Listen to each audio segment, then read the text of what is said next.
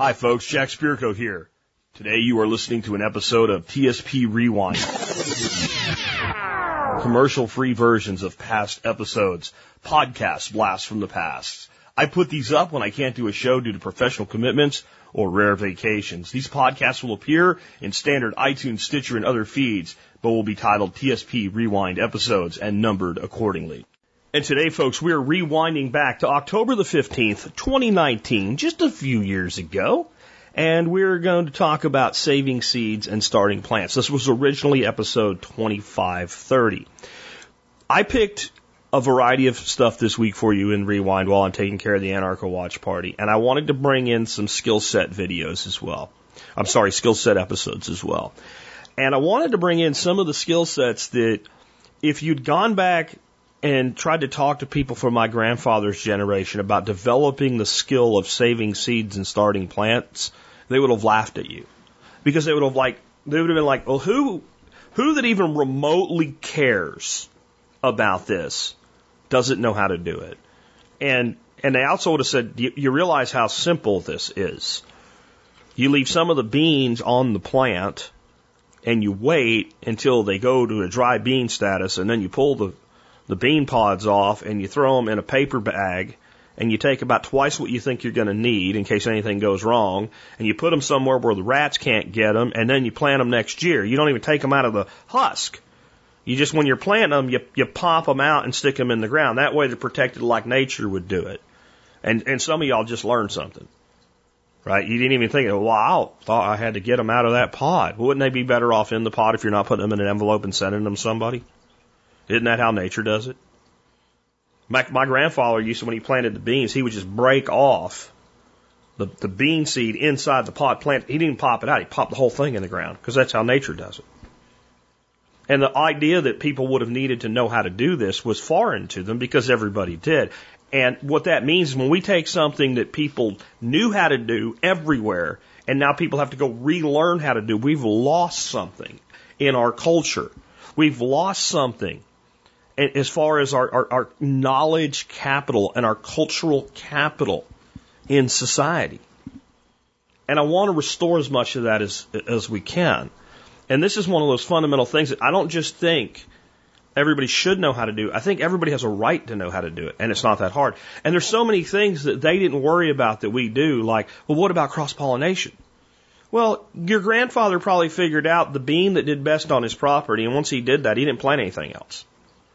Or maybe he planted green beans and yellow beans, and if he got a little bit of cross-pollination, he just didn't give two shits. And over time, they developed their own heirlooms this way. Because all of the scary, spooky, if they cross, it'll turn into a Frankenbean is bullshit.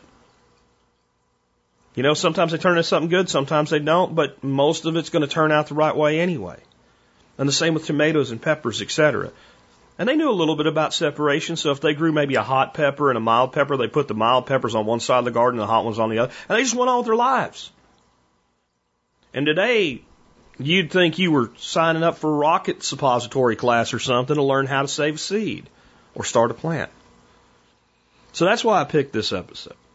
Because it is not just something that is a fundamental set of knowledge we should have. I believe it's a fundamental set of knowledge that we have a right to as human beings, and it's part of how we became who and what we are as a species, was understanding the basics of being able to look at a plant unlike any other creature out there and figure out, hey, I can harness this life force to help the life force of my species. With that, let's go ahead and rewind back to, again, October the 15th, 2019, originally episode 2530, Saving Seeds and Starting Plants. And remember, while there's no commercials in these rewind episodes, you can always help us out by doing your online shopping at tspaz.com. And this week, I am putting out an item of the day in the email and on social media every day while I'm gone as well. That brings us to our quote of the day today.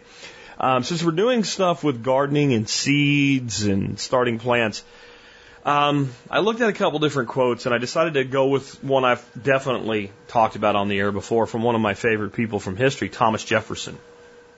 And this is what Thomas Jefferson said about gardening. No occupation is so delightful to me as the culture of the earth, and no culture comparable to that of the garden. What I have always found interesting about Jefferson's writings and musing on growing things and gardening is he really focuses far more toward gardening than what we think of as agriculture. If you look at Jefferson's book, he does have a book called The Farm Book, by the way. It's really interesting. I got a copy of it. Haven't really been able to dig into it like his garden book. But his true passion and his true love was not agriculture, it was horticulture. And that's what we're going to be talking about today. It's why I picked this topic. Agriculture was seen in the time of Jefferson as it is seen today as what we needed to do to feed people. Horticulture, the cultivation of plants, the cultivation of a garden, was seen as a way to feed yourself, far more so, and to create beauty and to create medicine and fibers and things like that. So it wasn't just about this giant plot of land that was designed to produce a profit. And Jefferson really was big on the concept that America should be a place of endless small holdings of land. You know, Jefferson gets a bad rap because he was a slave owner, one of the many founders that was, and he was a product of his time. But Jefferson's view of what the United States should be was never massive farms everywhere. It was thousands upon millions of small farms owned by individuals who sought their own way, who first fed themselves, and then what they produced in surplus would be used to feed those that were not farmers, because he knew that not everybody would be a farmer, not everybody would be a gardener. But some of his advice in the garden book were things like, every 2 weeks, sow a thimble full of lettuce seed, and you will never be without lettuce. That's not a farmer. That's a horticulturist. And that's what we're going to be coming at this today as horticulturists. Because I want to start out with why we should even save seed. Why we should even do that. Because the prepper space is full of so much apocalyptic, end of the world bullshit that we get really clouded over the motivations behind what we do. I mean, I need a seed vault and all these heirloom seeds that can be saved so that I can produce food for myself for 20 years while society rebuilds. This is just a fantasy land that you need to just divorce yourself from. If you're new to this show and you came here for that, you ain't getting here. We talk about modern survivalism, basic preparedness, developing systems of resiliency. That's what we talk about. When it comes to saving seed, we're really doing it for reasons other than surviving the end of the world. But if you're a farmer and you grow corn, if you unloaded yourself from the shackles of Monsanto and Bayer and Conagra, etc. And Monsanto doesn't exist anymore. It's been absorbed by Bayer. But you know what I'm talking about. And you're not using a genetically modified corn, and you need seed every year to plant a new crop, then it makes a big financial case to go buy your seed. So we are going to talk a little bit about how you can save money as a horticulturist, as a home gardener, right? Just a little bit. But there is not a huge financial case. I'm not saying there's not a financial case. Again, we're going to cover the little one that's there, but it's not huge. When you look at how many seeds come in a $2 packet of seed or a $4 packet of seed, we don't really need to save seed. Like, it's save money's on the list, but it's not at the top. The number one reason I believe that we should save seed is because we develop locally adapted crops. The plants that you grow this year, if you go out, and I don't care what seeds you buy, I don't care what brand, I don't care what company, it doesn't matter, assuming that you're buying a open pollinated seed that's going to reproduce itself true to type, meaning what you save will make the same type of plant and the same type of fruit or vegetable that you got when you planted the seed the first time. I guess I really need to put this in my notes. We need to talk about this for people that are unfamiliar with the concept. The first thing I want you to do is just take the concept of GMO seeds for today, put it on the shelf, put it in the back of the shelf behind the dusty stuff. It does not apply to you. Okay? When you're buying seed, we have non-GMO seed. If you're buying garden seed, you're buying non-GMO seed. Okay? They don't sell it to you. So just don't worry about that from a standpoint of a scientific-based concept where they actually splice genes together and take two things that don't belong together and put them together like a puppy kitten. That's GMO. That's not hybrid. They're different things. I hate when people equate hybrids with GMO. Anybody that does that I'm not going to put you down if you do that, but I'm going to tell you that your advice or that person's advice about everything that comes out of their mouth next, that's anything to do with seeds, should be ignored. They do not know what they're talking about. Hybrid, GMO, not the same. I have a dog laying here in front of me. He is a pit bull crossed with a pointer. His name's Charlie, for those that haven't seen my videos and don't know my dogs. He's laying right here. He's actually having a dream right now. I'm going to pet him on the butt with my foot and wake him up. Come on, Charlie, wake up. Don't have bad puppy nightmare. But he's half pit bull, half pointer. Might have some other stuff in him, but that's his main breed characteristic. He's a hybrid. He is a pit bull and a pointer, but if you take a pointer, a short-haired pointer that's in heat, and you put her with a male pit bull, and they get along overall, you're going to get pit bull pointer puppies. That's what's going to happen. That happens in nature. We don't have to do anything to make that happen, right? Nothing. That's how nature works. I have a cat named Dana. She is a female cat. She's fixed, and Charlie's fixed too, so there'd be no way this would happen anyway, but they get along. I mean, I have seen Charlie laying outside and sleeping, and I've seen Dana climb up on his back and sleep on his back, which is odd because she really kind of hates the other two dogs, but she likes Charlie. No matter how well they get along, they're not going to make puppy kittens. And if Charlie was a really little dog and Dana was a really big cat, which they're not, so the size difference wasn't the problem, this is not going to happen. See? We're not going to get a dog and a cat hybrid. We can put a lion and a tiger together and we get a liger. That is a hybrid, right? But we can't put a dog and a cat together.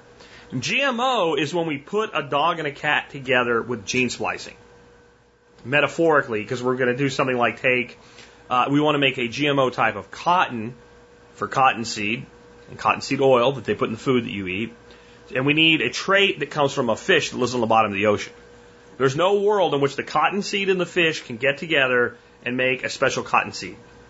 But with gene splicing, we can put them together. That's GMO. Again, that has nothing to do with your backyard garden. It has nothing to do with the seeds that you buy anywhere from really great sources like Baker Creek and GrowOrganic.com and High Mowing and Peaceful Valley and all the Victory Seeds and Terroir Seeds and all the wonderful people that we deal with. It has nothing to do. It doesn't matter if you bought them from Walmart. You're not buying GMO seed for your garden. So just throw that idea out. A hybrid seed. A hybrid seed is Charlie is the product of a pit bull and a pointer having dog sex, and they made a puppy. If I did not have Charlie fixed, and then I had him reproduce with another dog that was also a product of a pit bull crossed with a pointer, that first group of offspring, some of them might look just like Charlie and have the same traits he does. And some of them would look more like a pit bull. And some of them would look more like a pointer. Right? That's your F2 generation. Right? So you had your F1 generation made Charlie and his litter mates. If we take his litter mates and we breed him to one of his litter mates, probably not the best for line breeding, but we did that, then we end up with an F2 generation. That F2 generation will have some that look just like the parents and some that look like the grandparents to one side or the other. If we then take in that F2 generation and we select from it dogs that look like their parents, maybe 1 in 7 out of several litters, and we breed them together, we will still have in that F3 generation, right? F4 generation by then of pups, we will start to have more that look like the parents, but still showing traits of the grandparents to one side or the other. If we do that for enough generations, we will stabilize the genes by selecting this is what we want this dog to look like. And at that point, we have a new breed, a pit pointer, right? Nobody's made a pit pointer. I think Charlie's excellent. Somebody should. Right? Somebody should work with that breed combination. It's an amazing dog. The courage, the dog is just one of the greatest dogs I've ever owned. In fact, I would say he is the best dog I've ever owned. Right? Some of that is personality, but a lot of that, I believe, comes from these two breeds coming together with the unique characteristics that they bring. But I can't make more of him with only one pair of F1 generation. I have to breed that out over a long period of time to stabilize the selected genes. That's an heirloom seed. Very few heirloom seeds are wild seed types. In other words, they're just the seed we picked up in the woods and we planted and it grew. That's a wild seed type. Almost all the vegetables that we grow, all the fruit that we grow, etc., in the world today, that we would call an heirloom, was a hybrid combination that was selected over multiple generations. And now, if I plant a mortgage lifter tomato, and I only plant mortgage lifter tomatoes, any tomato I save and save the seed out of it, I'm going to get more mortgage lifter tomatoes. Where if I plant a mortgage lifter tomato and a brandywine next to each other, I won't really know unless I manually pollinate, did I get a cross-pollination or did I get a self-pollination? And if I got a cross-pollination, I'm going to get a hybrid that's a brandywine and a mortgage lifter put together. What's it going to be like? Don't know until we do it. But if it's really great, that's awesome. But if we save the seed from it, even only pollinating itself, we're going to get some that are just like it and some that are going to start to revert to both sides and won't go true to type. So when it comes to selecting seed, the easiest thing to do is to start with a seed that you know will produce true to type.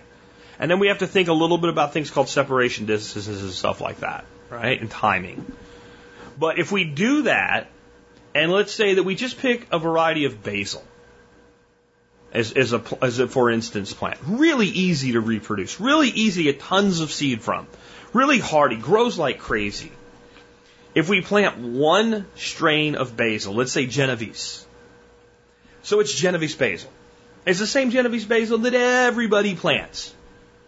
But what's going to happen is that plant is going to send up, if you let it grow long enough and it gets really a woody stalk bottom, it's going to go to seed. And that's when the leaves aren't going to be quite so good anymore. They're going to get a little bit bitter. And you see those little spikes of flowers on them. Next thing you know, there's pollinators all over them. And those flowers will slowly start to turn brown and the petals will fall off them and there'll be these seed cases. You'll be able to walk by and strip those cases off. And inside each case will be a bunch of little bitty black seeds. They'll look just like the ones you planted. And if you plant them, you'll get Genovese basil. Here's the thing. If you plant a bunch of them, like you just scatter them, the ones that are best adapted to grow and survive will grow and survive. And the ones that are best adapted to grow and survive and thrive in your climate will be the healthiest ones that grow out of the ones you planted. So next season, or with basil, you could probably get 2 times. You can get early seed crop, plant it, and get a second seed crop. So you can get 2 generations in one season in a southern climate with basil. Maybe even more if you're clever. And you plant those seeds again. Okay, now you've already got a plant that you selected. Okay, I planted a bunch of them. 20 basil plants came out throughout the property. This one looked the best. I'm going to select seed off of that one. And because I want some diversity in my genetics, that one looked the second best. So I take seed from that. Next year I plant, or next season I plant it again. It grows. Now I've selected the select. And now I'm starting to move toward what you would call a land race. So now we are beginning to make it's a Genovese basil. If we send it for genetic testing, any good genetics lab that does genetic testing on plants would be able to say, this is the Genovese variety of sweet basil. That's what this is. But if we did it for 10 years, 15 years, it's going to, because each seed has its own little grouping of genetics that it's pulled out of. Some maybe have leaves that are a little bit bigger, some that are a little bit smaller, some that are a little bit more drought tolerant, some a little bit more moist tolerant. Some handle specific molds or funguses in your area better than others. And every time we plant a bunch of seed and select only the best, we end up with something that, even though it's still Genovese basil, it starts to become Jack's Genovese basil, or Bill's Genovese basil, or Michelle's Genovese basil, or Debbie's Genovese basil. Now, if Debbie lives in Iowa, and she's been growing Genovese basil for 20 years, and she's so kind, when she comes to Jack's workshop, she brings me some of Debbie's Genovese basil from Iowa, and I plant it here.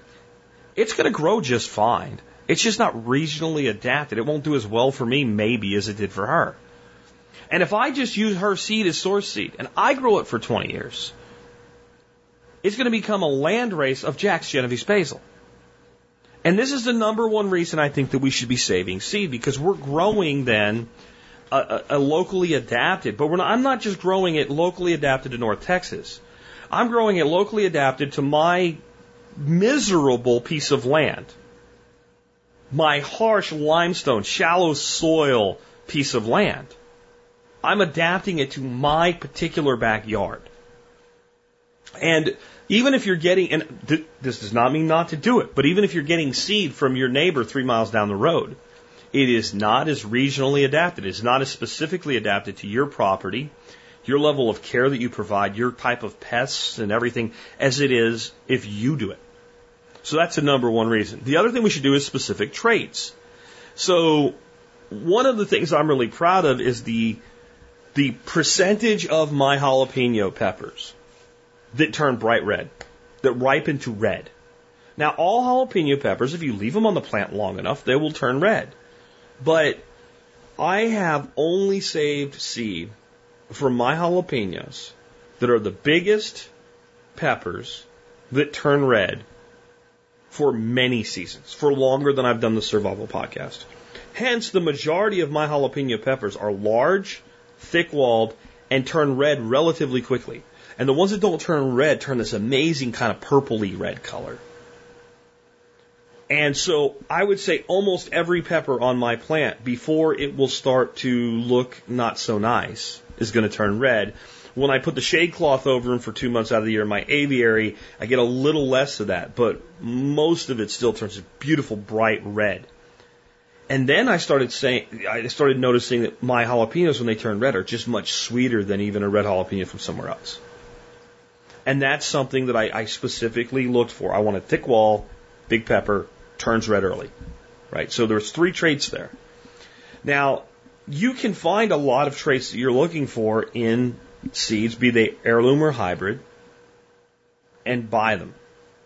But you can tailor it to things that you would want to do. Here'd be another example. I don't grow corn. It's tough to grow, and I don't eat a lot of corn, so I'm not going to grow it. But let's say that you did. And let's say you were looking for a corn that was like the earliest corn you could grow in your climate, when it's still pretty cold. Well, what you could do is you make a little cornfield. I'm talking, maybe 16 foot by 50 foot, something like that. So that's for a cornfield, that's pretty small. For a garden bed, it's huge. But you put that out. And you select the corn that is already best adapted to be the earliest corn you can grow, plant it as early as possible. Maybe there's still some light frost or whatever on the ground, and it says you can plant by this date, so you plant that corn. But what you do is you plant it a week early. And you know you're going to get some stunted growth and stuff like that. So you plant it a little bit more dense, so that you're going to have more thinning to do. And that corn grows. And every plant that looks weak and unhappy, you go in with a knife and just cut it off at the ground, and instead of pulling it out and disturbing the soil. And you end up with a corn crop. And maybe you end up with a lower yield than you would have ended up if you planted at the right time for your region. Because it was a little bit cold and some of your corn just didn't do that good.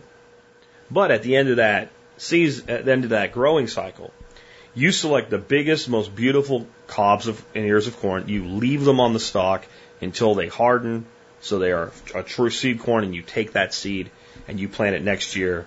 And this time you plant it 2 weeks earlier than you should. Maybe you plant half of it 2 weeks early and half a week early to hedge your bet. And then you do the same thing. You select the biggest, most beautiful ears. In time, you will be able to develop a corn that is earlier than the corn you started with. How far? Depends on how far you can push it. In some instances, we've already pushed things to the edge of what they can do. But that's just another example. So this is why I think we should be doing. The main things we are looking for is local adaptation and specific traits. So let's talk about saving money. I kind of poo-pooed it, but when you look at a sizable garden, 20 different varieties of things, your seed bill in a year could be quite high. Now, the thing is, what I think mitigates that is in most instances, you buy a packet of seed this year, you've got 2 or 3 seasons before you run out of seed. For most things. Most of us aren't growing 50 tomato plants. But you buy a packet of seed, you get 50, 60, 100 seeds. And you need to grow 6. Those seeds have easy 5 years of longevity in them. So once you start gardening and kind of come up with your main crops, yeah, that first year that you buy a bunch of seed, it can be expensive, but, okay, I got tomato seed, I've got melon seed, I've got this, I've got that. I need some lettuce seed. So you might find in your second year you're buying 3 or 4 varieties. So I don't think you can save a ton of money, but you can save some money. There is an economic advantage and there is some independence to it. My last reason, though, really more than anything else, is because we can. We should save seed because we can. Because it's easy, because it's not hard, because it doesn't have to be difficult. And before I go on, I want to make sure that I'm really clear about this. I have no animosity toward hybrid seeds. And I think if you do, you have listened to one too many people on YouTube that probably shouldn't be telling anybody anything. There is nothing wrong with a hybrid. There's nothing wrong with my dog, my pit bull pointer dog Charlie, who I'm petting with my foot on the butt. He's all stretching out now. Nothing wrong with him. He's not inferior. And hybridization is not going to cause the fruit of a particular plant, fruit vegetable of a particular plant, and everything with a seed in it is a fruit, by the way, to morph. So some people say, well, I planted a squash, and clearly it got cross-pollinated because the squash produced some kind of Franken squash. No, that's not how that works. When Charlie was not born yet, when he was still an embryo puppy in his mommy, and I'm not sure which direction this went, so we'll just take a guess. Let's say it was a male pointer and a female pit bull. When they had doggy sex, that female pit bull that carried him as a pup in her stomach and his siblings, assuming he had some, did not change. She did not change. He was the seed, the fertilized egg that she produced as a puppy. When you have a pepper plant, say a jalapeno pepper, and there's bell peppers next to it, and a little bee comes along, a little mason bee, and he goes into your bell pepper and he gets some pollen on him, and he goes over to your jalapeno pepper and he brings that pollen with him from the bell to the jalapeno pepper. The jalapeno pepper that plant produces is going to be the exact same pepper that it would have produced if it had been pollinated by another jalapeno or any other pepper. There will be no change to that pepper at all. That's the mommy dog. The seeds inside it are the puppies. And only when you plant the seed and see it grow up and it produces its own puppy will you see the difference. Will you see that you've had a hybrid pepper. That's how hybrids work. And nobody anywhere can change that. And I don't care who tells you that. I don't care how long you believed it. I don't care if your great-grandpa told you that while he spat tobacco into a spittoon. I don't care. Scientifically, that's how that works. And any belief you have that it's any different, you need to let go of, not because Jack Spirko says so, because it is the way that things are. Some of the things I tell you guys, it's not my opinion. It's a statement of scientific fact, and that is one of them. So there's nothing wrong with hybrids, and there's nothing wrong with saving the seeds from hybrids to see what you're going to get, but you don't know what you're going to get. However, in 7 generations, if you want to take the challenge on, you can take a hybrid seed. Maybe it's I don't know, jalapenos. We're talking about jalapenos. So there's a jalapeno called Tam jalapeno. It's a hybrid. Pretty sure Tam's a hybrid. Let's say that it is. If you save the seeds from your Tam jalapenos, then you are going to get some that look like Tam, and you're going to get some that look like some version thereof. Some are going to be little, runty, whatever, all kinds of different stuff. But if you then only select the ones that look like what you want, and you save them and plant them again, and you do that for 7 generations. So maybe you can do it in 3.5 years. If you start your seeds really early, get a plant up, select your peppers as first peppers, plant those seeds, and get a second plant. So maybe you can do this in 3.5 years to get 7 generations. Within 7 generations of selecting only the traits you want, you will get a stable new heirloom. So anybody that shits on hybrids is shitting on every heirloom, save a very few, because that's how they all got created.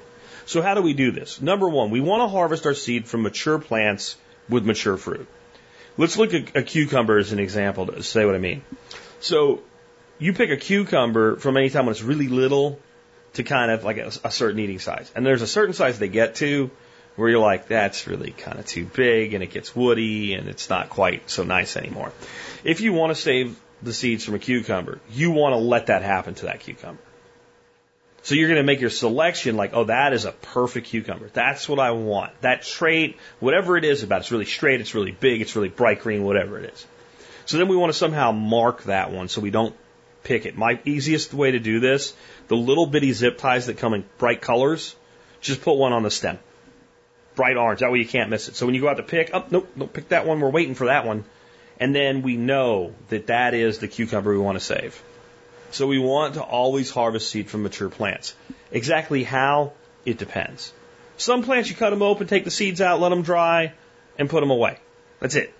Some things like tomatoes, you kind of mash them up, you put them in water, you let them kind of get a fermentation thing going on, then you separate the seeds from the pulp and the water, and then you dry them out. So, I don't want to get into the exact way that you save different types of seeds today, because all you have to do is look up how to save blank seed. And if there's any special procedures, it'll tell you. But you always want a mature fruit or plant that you're going to harvest seed from. And then pay attention, but don't freak out about cross-pollination. So if you really wanted to save the seed from a particular type of tomato, then one of the things you can do is a separation distance. So let's say you want to grow 4 types of tomatoes, but you want to save the seed from one. Just plant that tomato on one side of your garden and plant the other 3 on the other side of your garden. That right there will do a lot for it. You can also do manual pollination. And again, you can mark your blossoms with your little zip ties. So you can go in with a Q-tip or a paintbrush and basically pretend you're a bee. And then you can even do that with new flowers that are just opening that day. And then you can put a little paper sack over top of them so know that insects can't get in. You mark that one, you know that you've got that pollination down. Squash is a big one. Like I said squash because it's the one everybody freaks out about. But what happened when you get that Franken squash? The cross-pollination happened in the past. You thought you had a pure seed for a butternut, but you had a butternut crossed with an acorn or something like that, right? And there's 4 species of squash. I can't name them all off my head, but they don't interpollinate. So you can do 4 different squashes. Like there's C. moschetta, C. maxima, and C. pepi, and C. something else, right? They're all cucurbit. And you can do 4 of each different family, and they will not cross-pollinate. But if you do 2 C. moschetta, they can cross-pollinate. Right? So when you got that Franken squash, that happened before, and the seed that came out was the one that caused the cross-pollination. Not this time it happened when a bee went from one squash plant to another. But squash is really big on cross-pollination. But it's such an easy thing to do. When you look at squash, you have a male and a female blossom. The female has the fruit. The male does not. Right? It's on a stem. So what you do is you keep an eye on your plant when it starts producing female blossoms. You pick 1 or 2 that you want to get your seed from. You put your little zip tie on them while they're still closed. And you watch them, and you know, like, tomorrow it's going to be just about starting to open. So you get yourself a male blossom. You pull the feathers off, the petals off of it. So you have your stamen there with your pollen on it. And that morning when you go out, you pull that female flower open when it's just getting ready to start opening on its own. And you make it have flower sex, man. You just touch the stamen to the pistil, and you get that in there. Then take a piece of masking tape, take that flower, pinch it back shut, and tape it shut. Now people, it takes too long. It takes like friggin' 30 seconds literally to do that. You don't have time to garden if you don't have time to do that. Just don't make whiny-ass baby excuses. I'm not in the mood for them today, all right? Even vicariously, right? So once that's done, then all you do is let that squash grow. And you can let it grow to a size you want to harvest. Nice mature squash. It can sit on a shelf for days and days or months and months if it's a winter squash. And whenever you go to eat it, you just take your seed out, put them on some paper towel, let them dry out, get them nice and dry before you put them away, and then you have seed. And you know that you have seed that is this squash only. You can also do that to make hybrids. It's actually really interesting what happens when you take a jalapeno and cross-pollinate it to a bell pepper and the other way back around. When you take a jalapeno, when you do that cross in either direction, you get slightly different things. But you get basically kind of a funky-looking bell pepper with a little tiny bit of heat that produces a lot more peppers per plant. Or you get kind of a really big jalapeno that's kind of mild that produces a little less peppers per plant. It all depends on what the initial varieties were and whatever. But you can do your own hybridization. This is another reason to do seed saving. And hybrids are bad. No, because you don't know what you're going to get until you try. And you have people like Seb Holzer, they let everything cross-pollinate. They just keep massively resowing seed and they end up with all kinds of cool shit. So we don't have to get all wound up and all tight about this whole thing with cross-pollination. Cross-pollination is where everything came from. And then once we have those seeds and we've saved them and they're dry, I can't emphasize how important it is to get your seeds nice and dry before you put them in any kind of a storage. Put them in a cool, dry place in the dark. And I've actually found that probably the best thing to store seeds in is not a plastic bag. Because assuming you didn't get every bit of moisture out of those seeds, you get mold and your seeds go bad. Paper sacks. You can write on them the label, fold them up, they go into a box and a file system, really, really nice. Just paper sacks. Use the little bitty paper bags instead of the great big lunch sack size ones. Put your seeds in there, label them, date them, fold them up so they're the shape that you want them for the box you keep them in. Put them in a box, keep them somewhere cool and dark and dry. And yeah, you might be able to get a little bit better of a storage method, and you might have a little bit longer viability of your seeds, but you're saving seeds so they're free. You can save way more than you'll ever need. Wherever you plant a seed, plant two. If both of them come up, and they probably will, kill one. Just make your life easy. Don't make any of this hard. It doesn't have to be hard. If you just accept the fact that, nature and it has been handling things this way for as long as nature's existed. See, what I'm trying to take away today is I can tell you 100 little special things about doing this. But that's how people talk themselves out of doing things. Like, man has been going, oh, look, that's a nice plant. I'm going to take seed off that plant and plant it next year. For as long as man has understood what a seed did. Nature reproduces every plant in nature this way by itself with no help. You want to save seeds from your bean plants? Here's an example of how simple this can be. Leave some of the nicest looking beans on the plant. Don't pick them. Just leave them there. Let them go fully mature and let them keep going. Let the pod dry. Brown, dry, brittle, while it's still in the plant. Take a little cloth sack, go out, don't even get the seeds out of the case, just pick your dry beans, leave them in the thing, and throw them in a cloth sack. Tie a knot in it, throw it in a cool, dry place out, like in your shop building or something like that, up on a shelf, just leave them there. That's it. That's the whole thing. That's how my grandfather did his beans. He grew the same beans for 30 years, green beans. That was all he did. Just leave some of them this time. It's going to be the last pick of the year. Leave like 10% of them. So there's enough to plant next year. That's what I would hear. Okay. They start to turn brown. They're turning brown. Right? Don't worry about it. Nature knows what she's doing. I'll tell you when you got to do something. And then like a couple of weeks later, help, the bean seeds are ready. Go get them. Give me a little cotton sack they used to keep them in. Why? Because this is what he had. Don't break them open. It'll be a pain in the ass. First couple of years I did it, he'd down there watching me over my shoulder. After that, you just go do it. Pick them off just like your regular beans, throw them in the sack.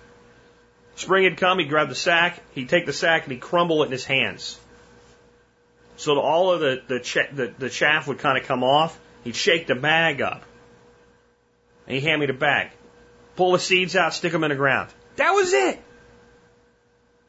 You gotta have separation. He grew one kind of bean. That was it.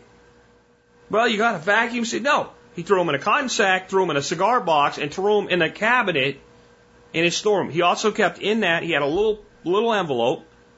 He kept his tomato seeds in a little manila envelope that was probably older than I am now, in the same cigar box. And not a nice cigar box either, like a cardboard one with cheap cigars. Right? Like that. Kept his pepper seeds in there too. Another little manila envelope. And he did that. He also saved some garlic to replant garlic every year. And he saved dill seed. And you know how he did the dill seed? Leave some of the dill on there. I know your grandma says she wants it for pickling. She doesn't need it all. And you'd get to where the dill seed all turns brown, where it's all gone to seed. He's like, go down there, yank it off, and throw it on the ground. I go down, pull the whole thing off. And go, no. I thought you'd know better by now, right? He'd come down there, grab the little seed, because it's like a little disc of seed head.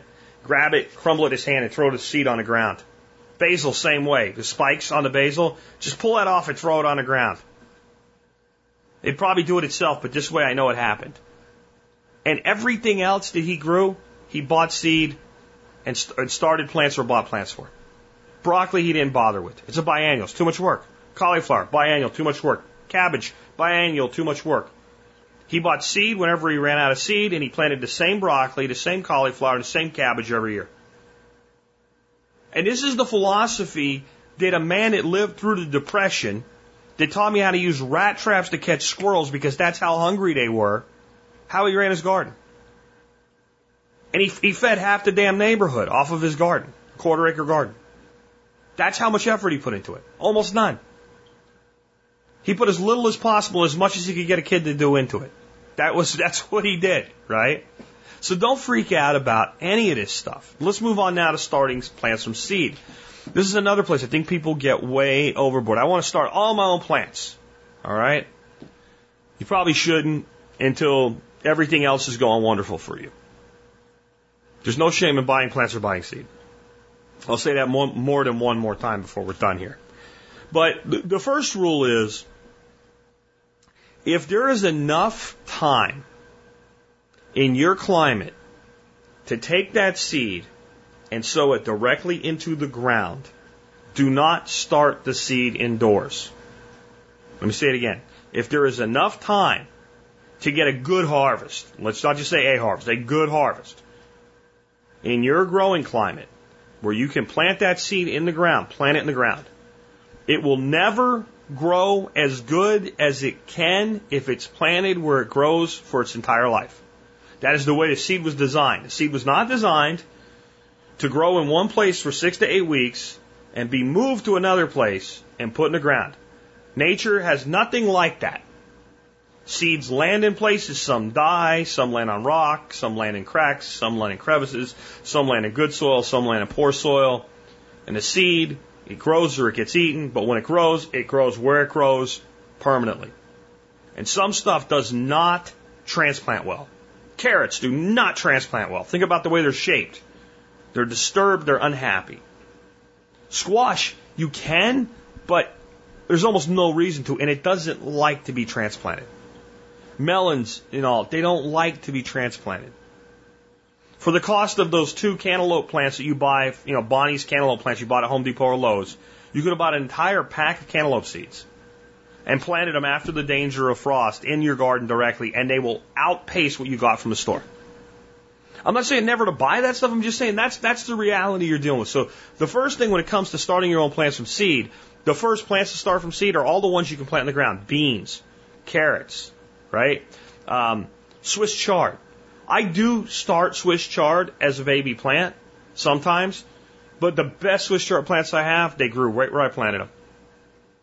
Throw 3 seeds into a hole. Space them out so they're not right on top of each other. And if all 3 come up, let them go for a while. When you see the one that looks like it's doing best, cut the other ones off at the ground.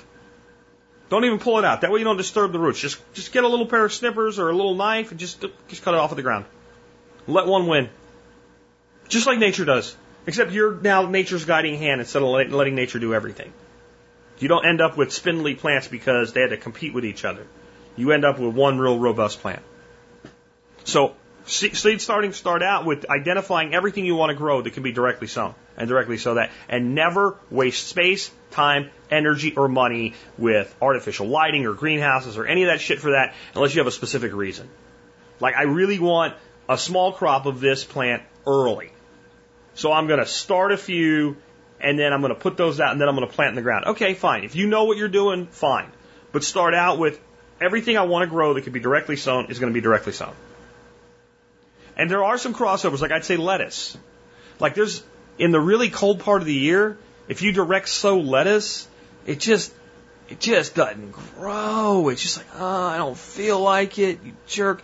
So you can get some of your early lettuce as started individual plants. I start lettuce from seed all the time. I also like to plant it in the ground wherever I can. So you figure out that, but start out with plant as much in the ground as you can. Next, light is key, and so is heat. These are the 2 biggest things we need to think about when we're starting plants. We need good soil, but it doesn't have to be great. We want it to be weed-free. We want it to stay damp but not wet. That's the key to getting our plants to grow. But our other big things are light and heat. So, if you look at days to germination for a lot of seed, you'll see something like 5 to 7 days. But if you look deeper into that particular plant, you'll see that that's assuming that the soil temperature is 75 degrees. But if the soil temperature is 65 degrees, it may take that seed 14 or 21 days to germinate. And if that soil temperature is 50 degrees, it may take 50 or 60 days, or it may never germinate. And if you think about this, this is the intrinsic intelligence of a plant. If there's a seed and it's in the ground, and it's because this vegetable fell on the ground last year, it was a tomato plant, and it fell and it was all wrapped up in goop, and finally it ended up in the soil. An animal buried it, some took a dump on it, whatever. And by the time that happened, it was like, the day temperature was in the 40s. The soil temperature is close to freezing. And now the soil does begin to freeze at the surface. And that little seed is sitting there in its poop capsule because a goose pooped on it.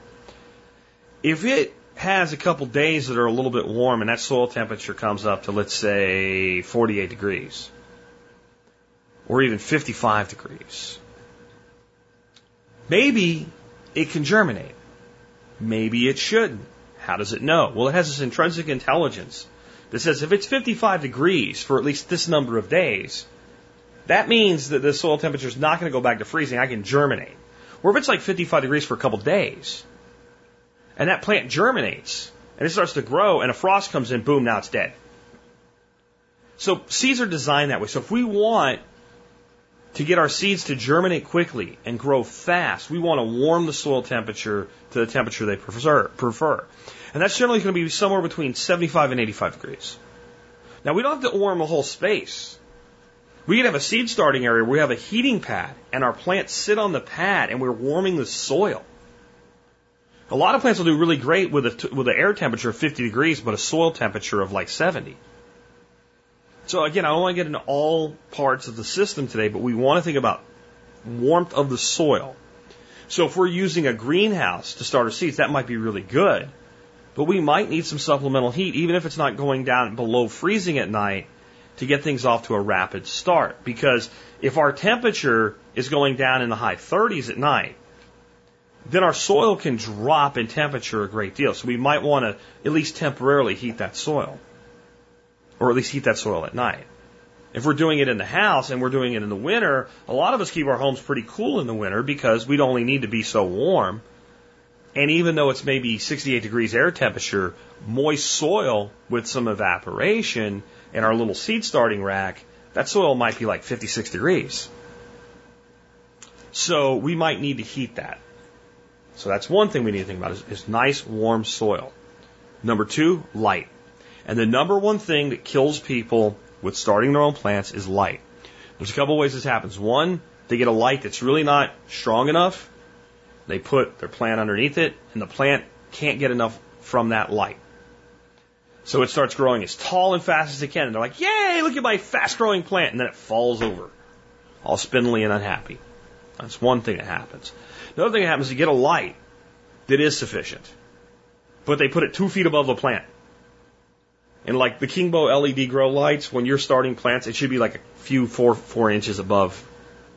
And then as the plant grows, you kind of keep raising the light and let the plant chase the light as you slowly raise it. Then you get nice pit bull plants, butch plants, man. You want them to be wide, thick. That's what you're looking for in a seedling. That's a seedling that's going to do really, really good.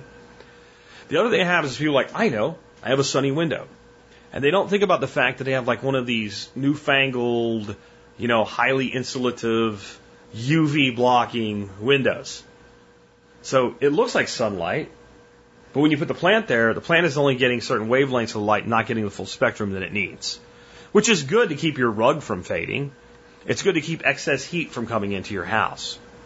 But it's not good for your plant. You want, single pane, boring, cheap, low-end glass if you have glass between a plant and its light source.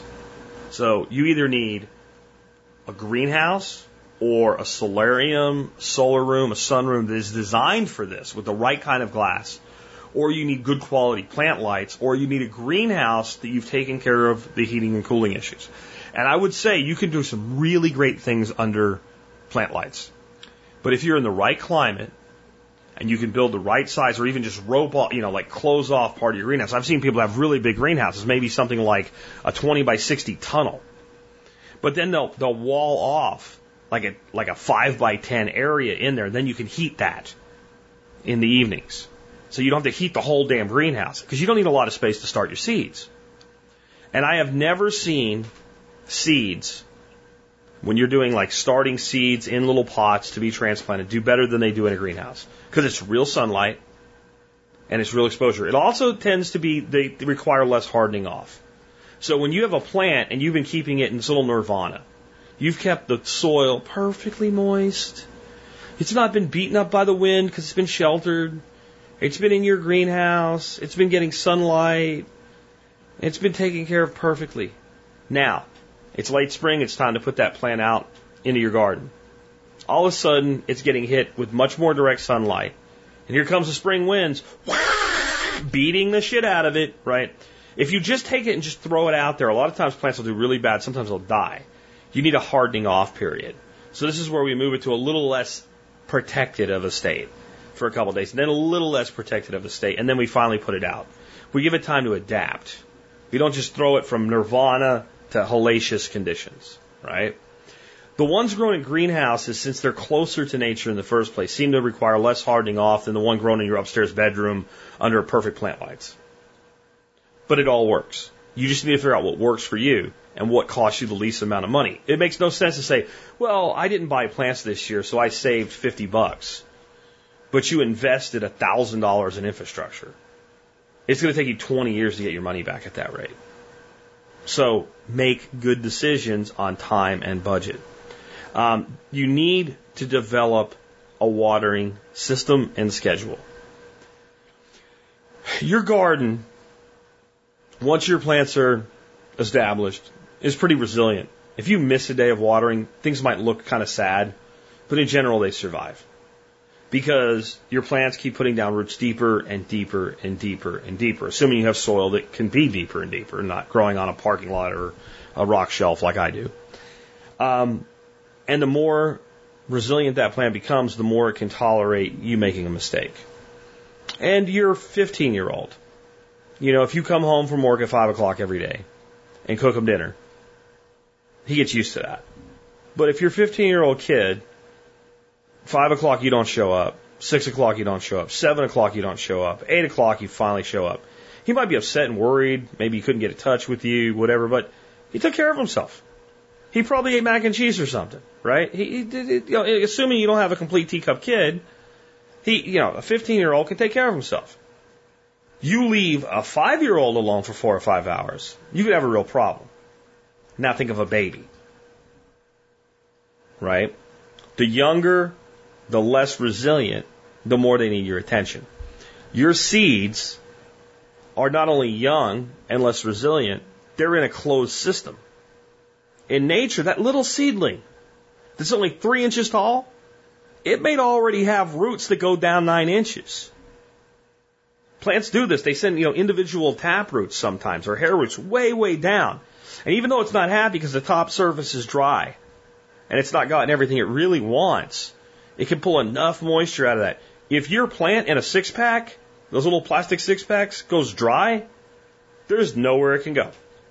So you need to think about ways to keep that soil moist, not wet at all times. Wet soil, you get mold, you get mildew, you get moss, you get dead, sick plants. So watering from the bottom is great, but if you put your plants in trays and fill the trays with water till they're like half full and everything is wringing wet and then they go completely dry, you're going to get mold and dry out at the same time. So you need to make sure you kind of figure out in your system, with your light, with your heat, how often watering needs to happen, how it needs to happen, and make sure that it happens, whether it's through automation or discipline. If you do good temperatures, good light, proper moisture, you can start just about any seeds that you would ever want to grow, especially if you only start seeds that you should be starting.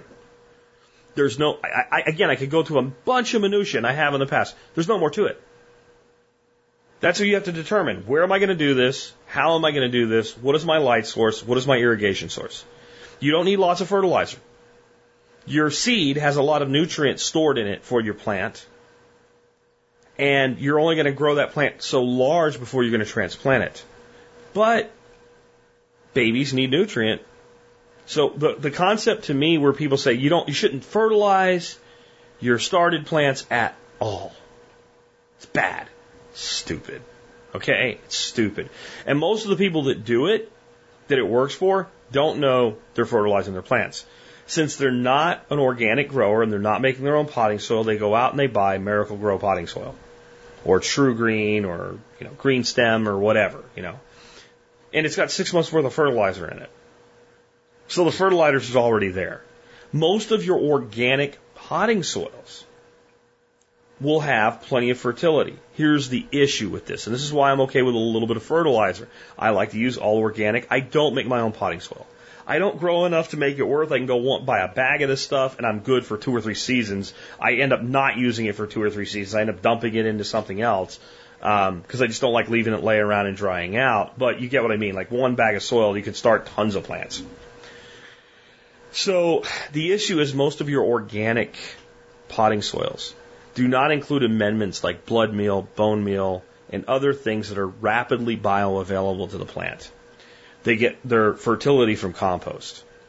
And if you go long term in a large container, that works fine. But your baby plants might need some nutrient and some things like that. So I think a good, organic, balanced fertilizer like Dr. Earth 444, when you go to fill up your containers, just look at the directions and calculate for the volume how much you should be doing if you were in a garden and double it. So, a little basin of soil, you might put 2 shot glasses, big shot glasses, like the ones you really shouldn't take shots out of, like 2 ounce, 2.5 ounces, like 5 ounces of a organic fertilizer. Mix it with your hands, then fill your containers. Plant in that, and your plants will take what they want, and it won't hurt them. And what people say is you'll get stronger roots if you don't give it fertility. Do you know how stupid that actually is? Do you think you're going to get stronger roots from a malnourished plant or a well-nourished plant? But the theory is the roots are going to go looking for fertilizer. Well, there's fertilizer throughout this little tiny cell you're planted. Now, I'm going to tell you my number 1 container now for starting plants in, because they're stupid cheap and because it works so well and because they're big. I'd rather have less plants in bigger containers than more plants in little containers, because I can now have more benevolence, I guess, on how soon I have to plant them out before they stunt, and they stay moist longer. Let me get rid of that. Okay, they stay moist longer, so I have more forgiveness if I forget to water. And the plant can get a bigger, healthier root system, and the plant can get bigger. And if I wanted to plant this week and I'm not going to get to plant till next week, I'm not going to stunt my plants. So I want a bigger container. My number 1 starting container, red Solo cups. The kind that you get when you have a keg party when you're in high school or college, where everybody pays, I don't know what people pay now. Back in the day in the 80s, it's $2. You got a cup, right? And then you go to the keg, right? That cup. You can stack 10 of them in a stack. Set them upside down, take a drill, put 3 holes in them about 1/4 inch each, right? Now you got 10. You go to Home Depot or Lowe's, and the holders, the black holders that the Bonnie's plants come in, the main size, the one they grow the most of, those holders, a red Solo cup fits in there like it was made to go in there. It's free. They'll give them to you. They usually have stacks of them. Take whatever you want. I don't care. Get it. Take it. You can have it. So that's what I use. And that way, if I want to transplant that plant when it's really little, I can just kind of go in there and pinch it out. But if I let it get really big, I can just pinch the cup and pop it out into the ground. And so you need a container, but that's what I use. And I use it because it's free, and it's big, and it's cheap. And when the cups crack or whatever, you just throw them away. You can buy a giant bag of those things at Costco for like $7. More than you'll ever use. I use the same cups we put out for people to get drinks and stuff at our workshops. I use the same giant bag of cups. I just take out whatever I need whenever I need them. And easy. Also, they're red, black Sharpie, write right on them. You don't need plant labels. You're doing 6-pack, you're making little plant labels and shit. Nope. Black Sharpie marker, mortgage, lifter, tomato. If you're doing a whole 10-pack and they're all the same, X10. Everything in that tray is a mortgage, lifter, tomato. Done. Free. Damn near free. As close to free as you can get. So that's how I like to use them. And make sure you're not starting more than you can use. I see a lot of people like, I've recommended like the little spring house greenhouses and say, you can heat this with a little portable Mr. Buddy heater on the nights that it needs to be heated, put a little shelf in it, start all your plants. And I can't start enough plants. Do you have a farm or a garden? Those little 10 packs that I talked about that you get from Home Depot and Lowe's? Like a shelf that holds like 3 on each level and 4 shelves, right? That's 30, 60, 120 plants. You can plant a lot of garden with 120 plants. And remember, we're not starting everything from seed in a container, only the stuff we need to. Peppers and tomatoes are your big ones. Lettuces, cabbages, broccoli, cauliflower a lot of times make sense. Even though they're cold weather plants, they kind of don't do well when it's too cold out or when it's too hot out. So getting your timing right. But that's it. Get your timing right. That's the big thing. And what I mean by that is, if you want to put out tomatoes, then you need to figure out, when do I want to put tomatoes out? What's my last frost date? Add 2 weeks to it. That's your prime time for putting tomatoes in the ground. So then you want to count back 8 weeks from there. And then that's the day you put the seed in the container. And in 8 weeks, that tomato plant should be big enough to be a nice start to put out. But you might find that with peppers, you need 6 weeks. So don't start your peppers and your tomatoes on the same day. Peppers are probably fine at 8 weeks, though, especially with the big cups. But you see what I'm saying? Like, get your timing right. If you are a hard-headed person and you're like, I know Jack said not to do squash, but I want to get the earliest start on my squash possible because I want to beat the squash vine borers and get some squash before they kill my plants. Okay, valid. You just gave me a valid reason for what you're doing. Well, have you seen how big a squash plant gets in 3 weeks? So then we don't want to start our squash plants 8 weeks before we can plant them. We want to start them like 2 or 3 weeks before we can plant them. And we want to go maybe even a bigger container. The same Bonnies and all that, they have the ones that are a little bit bigger. Maybe it's that size then. So that we can let those roots get really, really big. And maybe our broccoli and cauliflower, we want to start those even a little bit earlier, because when we get a nice size started plant, even when there's a little bit of chance of frost, we can go ahead and get those into the garden. So we just want to work that all out and start our seeds based on the timing that works for us and make sure we have a system in place. This is the number one thing. What is your system? Before you put that seed in that cup and put that cup under that grow light or in that greenhouse, what is your watering schedule? And what is your watering method? Where's the light coming from? If it's artificial light, when does it come on? When does it go off? How are you going to remind yourself to check on your plants? Are you going to put them somewhere where every time you walk in and out of the door of the house, there's a rack sitting right in front of you? Fine. Probably not need a lot of reminder then. Do you have an extra bedroom upstairs that you have to go up to? You better set reminder schedules on your iPhone or something like that. If they're out in a greenhouse in the back of the property, you better come up with a routine. And then you've got to sanity check the routine. I'm going to water 3 times a day. Oh shit, they're drying out. I need to come up with another method. Do that and you'll be fine. But remember, there is no shame in buying plants or seeds. I grow like 10 different kinds of lettuce. I save no lettuce seed anymore. Occasionally I'll let like a black-seeded Simpson or something go to seed, and then I'll just get an ass load of seed and I just throw it everywhere, and if it grows, it grows. But lettuce seed is cheap. I grow like 9, 10 different kinds of lettuce, and I even buy the expensive pelleted seed because it just makes my life easier. Do you know how much? If you buy 10 packages of lettuce seed for, let's say, $25, $2.50 a piece, you can grow lettuce for years before you need more seed. So just understand you don't need to always do this. Understand that both of the things we talked about today are skill sets. Saving seed is a skill set. And saving tomato seed is a different skill set than saving bean seeds. Bean seeds are so easy. Tomatoes require a little specialization. Don't try to do it all at once. But remember, planting a garden is a skill set. Maintaining a garden is a skill set. Harvesting from a garden is a skill set. Making compost for your garden is a skill set. Developing a fertility regime and spraying your plants a couple times a year and adding supplemental fertilizer is a skill set. How many skill sets do you need to take on at once?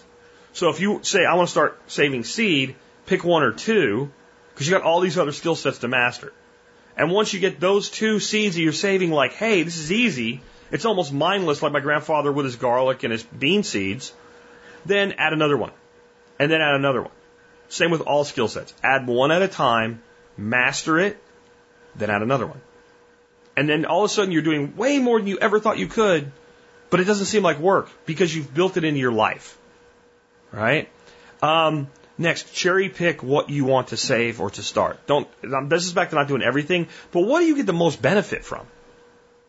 What do you get the most benefit from? Like, if you can go down to your local, if you grow 6 tomato plants a year, and the type of tomato that you want to grow, there's a little nursery guy sells on the side of the road or something, those tomatoes, for $1 a plant, so it's $6. You can't afford to do it. Unless you like some special kind or you just want to. But you can't make an ROI case for it. Because I know there's a guy, every year, he sets up his little car, little tent, puts out his plants, sells tomatoes, peppers, all the common shit for $1 a plant. Sells like 20 different varieties of tomatoes. I can't be bothered. There are certain tomatoes I want to grow in this next year, like Matt's Wild Cherry, Texas Wild Cherry. He doesn't do that. So I got to start a few. But if why would I start a black cherry tomato when I can go buy 2 from him for $2 and support that guy? So I'm going to literally cherry pick the cherry tomato that I'm going to grow. The things that I get the most return out of instead of trying to do everything. And the last thing is seed exchange groups. Make all this easier. Let's say that you want to grow 2 different types of peppers. You're worried about cross-pollination. You just get really good at isolating one. Maybe you want to grow 10 peppers. You get really good at isolating one group of peppers that you focus on. The rest you just let them go. You just pick them. Find a friend in your area best, somewhere in the same region, that will do the same thing with a different pepper. And you'll just swap seed. And then buy your other plants for your variety, or buy your other seeds for your variety. Now you've got double the work, double the result for half the work. Now if you can find 4 people, you can have 4 different really badass pepper varieties that you're swapping. And then everything else you just let it grow. There's so much to that. My final thoughts on this is I want to go back to why we do this. When it comes to saving seed, we want local adaptation, specific traits. Maybe we save a little money, but mostly because we can and it's fun. And it's to me, it's our natural right. Human beings have a natural right to control their food supply. And rights that we do not exercise, we lose. And you could think that's pie in the sky or something. It's not. It's true. You look at every right that's been lost. It was generally lost not to seizure by tyrants, but to atrophy through apathy. I'm big on apathy. I love apathy, but I like proactive apathy. Proactive apathy is I focus on what I can do, and I have apathy towards the things I can't control. I'm not worried about Donald Trump. I have no influence on Donald Trump, and I am not dumb enough to convince myself that I do. Don't care. Not my problem. Right? And people say, well, he has to be your problem. He's your president. Well, he is my president. And he creates problems, and some of those problems I have to deal with. But he's not my problem because I don't own him, and I don't control him, and no amount of get out the vote bullshit stickers will convince me that I would have changed the election if I would have voted. And who would I have voted for anyway? Hillary Clinton? Like I wouldn't have problems if there was a Hillary Clinton for president? Right? So that's not my problem. And I don't have any control. But when I look at my plants this year and go, man, that is really like the coolest Swiss chard I've ever grown. I think I'll let that one go even though it's a biannual. Wait for seed head to come up next year and harvest those seeds and plant those. I can control that. I can exercise my right over that. I can decide to buy those tomato plants from that local guy that's trying to make a buck. I can decide to grow some of my own. I do this because I can. And if we take that approach of, I'm going to do what I can because it pleases me in this world, then it's never a job. It's never hard. I look at some of the stuff and I go, I could save seed from that. And I go look at my box and there's like, you have 5-10 years worth of seed for that thing. There's nothing unique about it. There's nothing special about it. Screw it. You got enough to do. Or let it go to seed. Let it produce seed. And then just scatter it. See what happens. Feed it to the ducks. They'll move it. Just let it be simple. Since man has known what a seed is, man has looked at a plant, appreciated the plant, identified the means of reproduction, what type of seed it had or clone it had, taken it and put it somewhere else. You don't need a laboratory coat. You don't need a PhD. You don't need a master gardener certification. You don't need to take a permaculture designer course. You don't need to become an expert at local permaculture. You don't need to do any of that to be able to plant seeds. I'll finish with a story that exemplifies how simple this is. When I was a little kid, my grandmother lived in a neighborhood that was a typical, almost every house was a 3 or 4 bedroom, 2 bathroom house. And I learned really early about walking around the block. This is my grandmother in Florida when I was really a little kid. This is back when 7-year-old kids walked around the block by themselves and no one called CPS. And I ended up making friends, both child friends and even some adult friends, because people kind of in a neighborhood looked after a little kid walking around. He's got his mean green machine. Remember that? Riding his mean green machine around the block. And go all the way around the block. Can't cross the street, right? My mean green machine. So one of my friends that was actually childhood friends, named Jeff, and his sister Jennifer, if I remember right. This is a long time ago.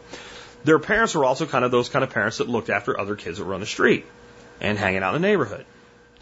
And so one day I was at their house and talking to them, and they had these beautiful bushes in the front of their house with all these different colored flowers on them. And it was late in the day and they were all open. And I was like, those are really cool. And the lady, I couldn't remember her name. Her last name was Bush, by the way, though. I do remember Jeff Bush was the kid I was friends with. And so she told me that they were called 4 o'clocks. And the reason they were all open is it was about 4 o'clock and they opened at 4 o'clock. And I thought this was the coolest thing in the world. Now again, I'm like 6, 7 years old. She says, well, if you want some, just take some seeds off the bushes and go plant them down at your grandmother's and they'll grow. Well, what? I can just, what? So she shows me like the seeds, like the flowers form here, and then they make these individual seeds. They look like little black peppercorns. You just pull these off and plant them in the ground. So I go home, Grandma, I got seeds for 4 o'clocks. And she's like, oh, okay. My grandma was a gardener. Flowers were a good thing. So she had this area kind of in the front of the house that she'd been going to put something in there, dahlias or zinnias or something. And her exuberant grandson wanted to plant seeds. So she did what grandparents do. I'll give up what I want so he can have what he wants. So I planted all the seeds and watered them and promptly forgot about it. My grandmother, being a good grandmother and being the way I would be with one of my grandkids if they did this now, diligently watered the little area for me. And one day we were talking, it had been, quite a while after that, and something came up about the 4 o'clocks. And I said, I wonder what happened to those 4 o'clocks. And she said, they're huge, go look. And I went out and looked, there was a big giant bush, just like the bushes had, and all these pretty flowers. They were all closed. I came and said, Grandma, they're closed. She said, well, they're 4 o'clocks, dummy. It's like 1 o'clock in the afternoon. They'll open later. And when I went out that afternoon, all the flowers were open. Bees were flying around. It was amazing. And I was like, wow, I made that. I was 7. If I can do that at 7, don't make this hard. Take the seeds, keep them dry, keep them dark, keep them cool, put them in a warm, moist environment when it's time for them to grow, take care of them, and they'll grow. Or get your grandma to do it for you if you're a little kid. Otherwise, do it yourself. Those are my final thoughts.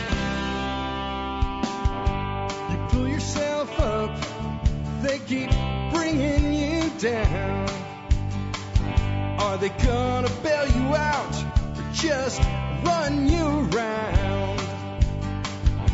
They said you should have a house the American way.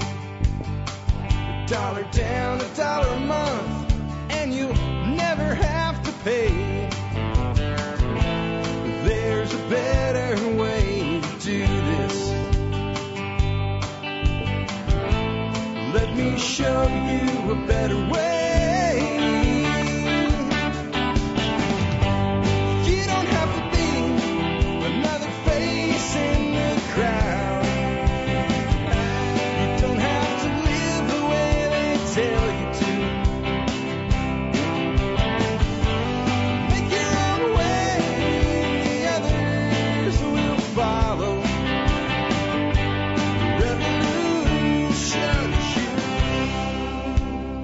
The revolution is you.